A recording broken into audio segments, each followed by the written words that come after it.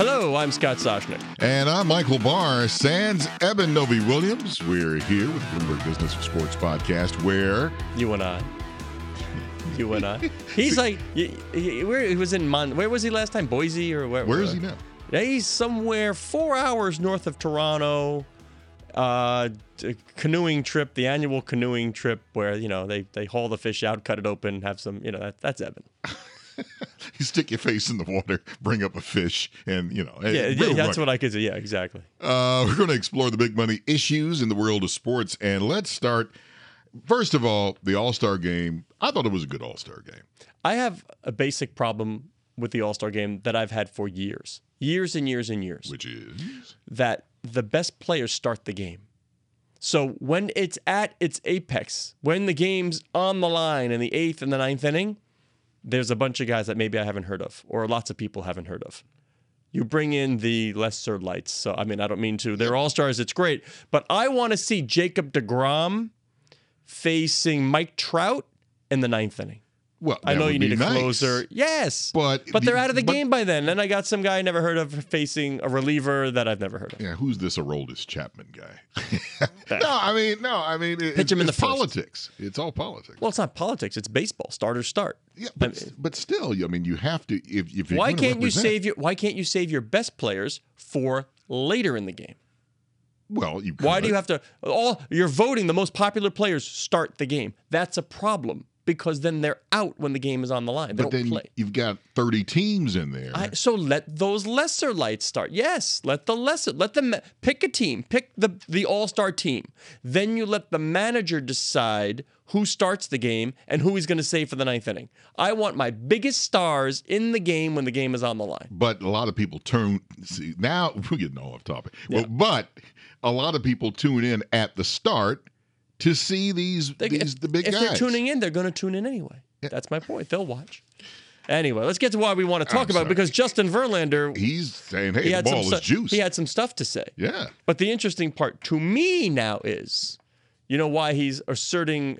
we've heard this before. Right. But the critical assertion now is that Major League Baseball owns Rawlings, which... of course, was sold last year, right, and which supplies baseball with the official balls. They did a study last year that said, yes, there's something different, but we don't know why. So the players are now saying, wait a minute, whoa. Let's see if I have this right.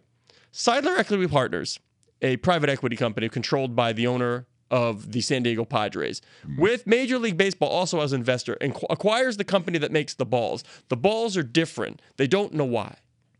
But the balls are flying out of ballparks. Now, Rob Manfred says no. The balls are fine. They're not juiced. Well, says we don't know why they're different, but you're giving ammo. It's a weird spot for Major League Baseball to be in as owner of the company that supplies the balls, and now you don't know why they're different or what's going on. Obviously, if you're a pitcher like Justin Verlander, you have a pretty good idea about what you think about the baseball.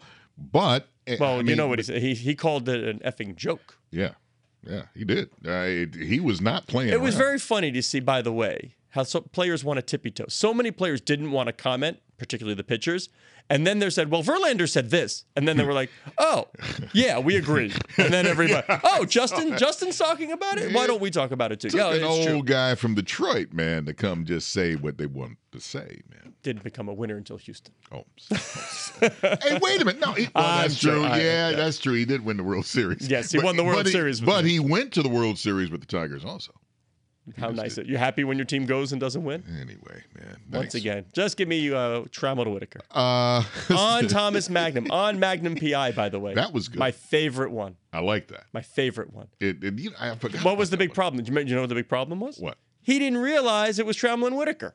Oh, that's right. He didn't. They were at the bar, and he gave them tickets to the game. Yeah. He didn't realize it was. And then they gave each other that look before they went to the next scene. Yes. Man. So I forgot about that. Even Higgy Baby would have known it was Trammell and Whitaker. Let's talk about Evan's story. And congratulations again to the U.S.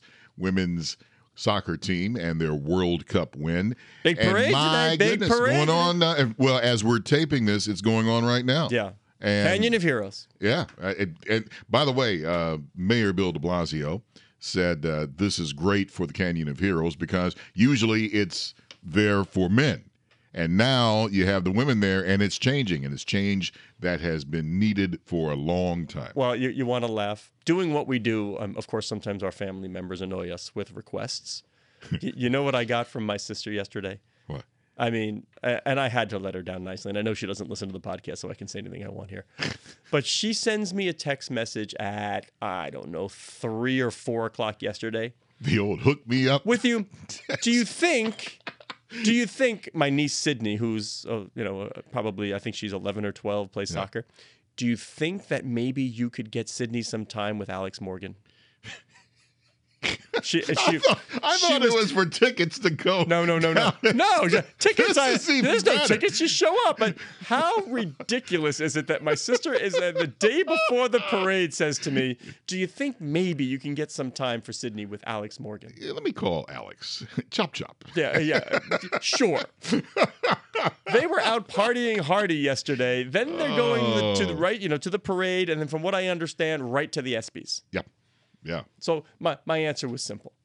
No. No, I do not think. I said, listen, I will make some calls for you next time she's in town, but today... Maybe a phone call. Yeah, maybe a little heads up. Yeah. Anyway. Well, but you know what? A lot of money. But let's talk about why. My niece is just an example of what's going on. So 14.3 million viewers on Fox. Most watched English language soccer game in the U.S. since the women beat Japan in 2015. And, of course, the men didn't qualify for the World Cup. Sales of merchandise soaring. Yep. Soaring. And, of course, this is all going on while we have this equal pay dispute going on between U.S. soccer and the women's team, which is by far more popular than the men's, right? And Evan and I were talking about this earlier this week, and about the key to the whole thing is keeping that demand we have right now going. Because if you talk to Megan Rapinoe, she's saying, look, we're done talking about this, do the women deserve more than the men and blah, blah, blah, blah, blah. It's time for some action. And here we are. Well, it is an interesting debate in how much does each team generate. As they don't operate as standalone teams. If you put up what the men's World Cup generates and what the U.S. team gets from FIFA and U.S. soccer and the women's team, the men do generate more revenue. But as a percentage of revenue that is generated, the women get more. So that's the argument U.S. soccer is trying to make. But still, the women are saying, look at what we are doing as a standalone team. We deserve to get the same privileges and pay as the men. And right now, if you just want to take it from a hearts and minds standpoint, it's hard to argue. Yeah, I agree. An economist would make a different argument, but a hearts and minds standpoint, it's hard. It simply comes down to demand. And there's a lot of demand right now. Well, let's see if there's for the women's soccer team. For the U.S. national team, yes, there is demand. Now let me see what the demand is when they all go their separate ways and they play NWSL soccer. Will people go to those games, or will it be like last time, where Carly Lloyd came, I think the first game she didn't even start the game, big crowds and then fizzle. Budweiser came as a sponsor. They got an ESPN deal. Great. Now, will people watch? Will it aggregate eyeballs? Because if it does not aggregate eyeballs, it will not generate revenue. If it does not generate revenue, then we must wait till 4 years from now to once again people will talk about the women's team. Demand. Yeah. What a nice problem to have for Mikhail Prokhorov, Nets owner.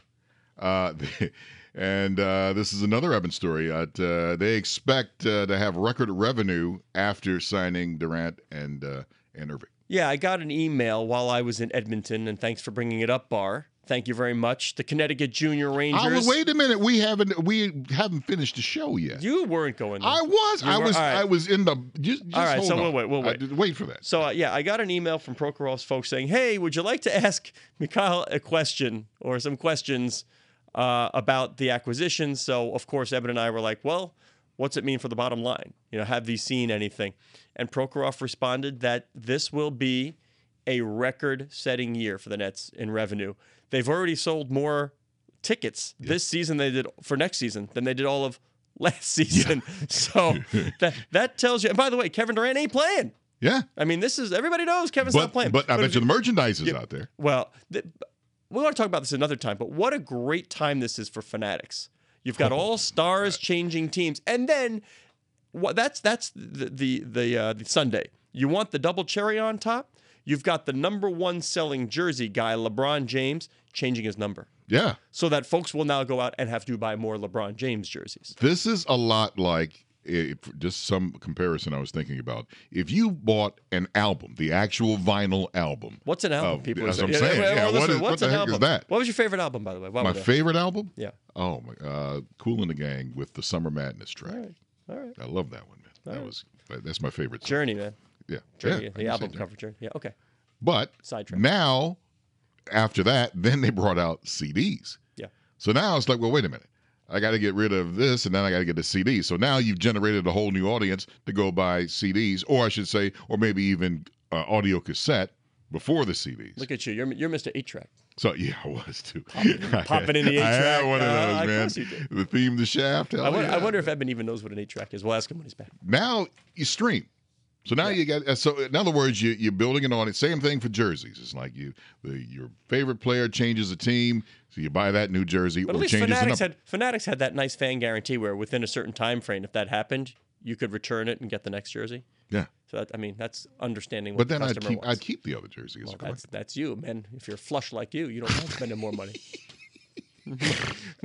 We got to congratulate. Yes, we do. Yes, we do. And your son, don't be surprised if your son one day says, you know what? I'm smelling the NHL. That's silly. I wouldn't talk about that at age 10, but I will tell you that the Connecticut Junior Rangers went to the Brick Invitational Tournament, which is the top tournament for 10-year-olds in North America. Woo-hoo. I'm talking these kids play like they're 15. This was the best of the best. So we knew we had a good team, but we're playing against clubs like the Toronto Bulldogs, Toronto Pro Hockey, Team Alberta, and we were in Edmonton. Born on ice. Yes, exactly. And by the way, some of the other U.S. teams, the Junior Blackhawks, the Junior Red Wings, the Junior Bruins, the Western Selects, which was, the Rocky Mountains and everything west, one team. How about this, Bar? Ready? 8-0. 8-0 with a 3-2 overtime victory in the championship game over Team Alberta with I don't know how many crazy Albertans ringing their cowbells and cheering against us. And my son played the semifinal, not the final. Credit to Luke O'Neill, our other goaltender, who, by the way, will be playing on my son's. We're going to play together next year, which I'm so happy about. With about 35 seconds to go in the game, Alberta had a 2-on-0 breakaway. One of our defensemen fell down.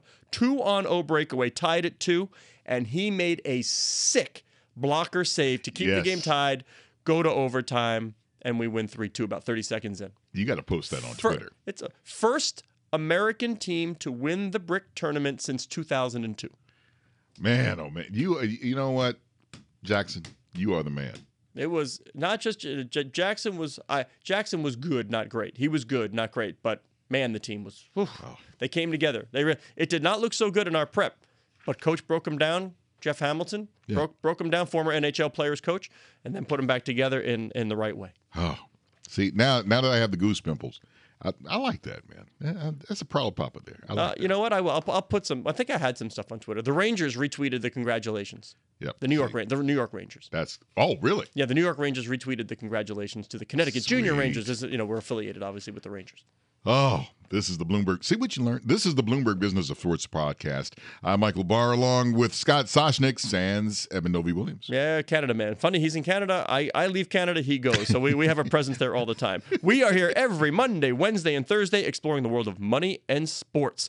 Join us again at the end of the week when we speak with the biggest and brightest in the sports business industry. You're listening to Bloomberg Business of Sports on Bloomberg Radio around the world and online wherever you get your podcast. Go Jackson!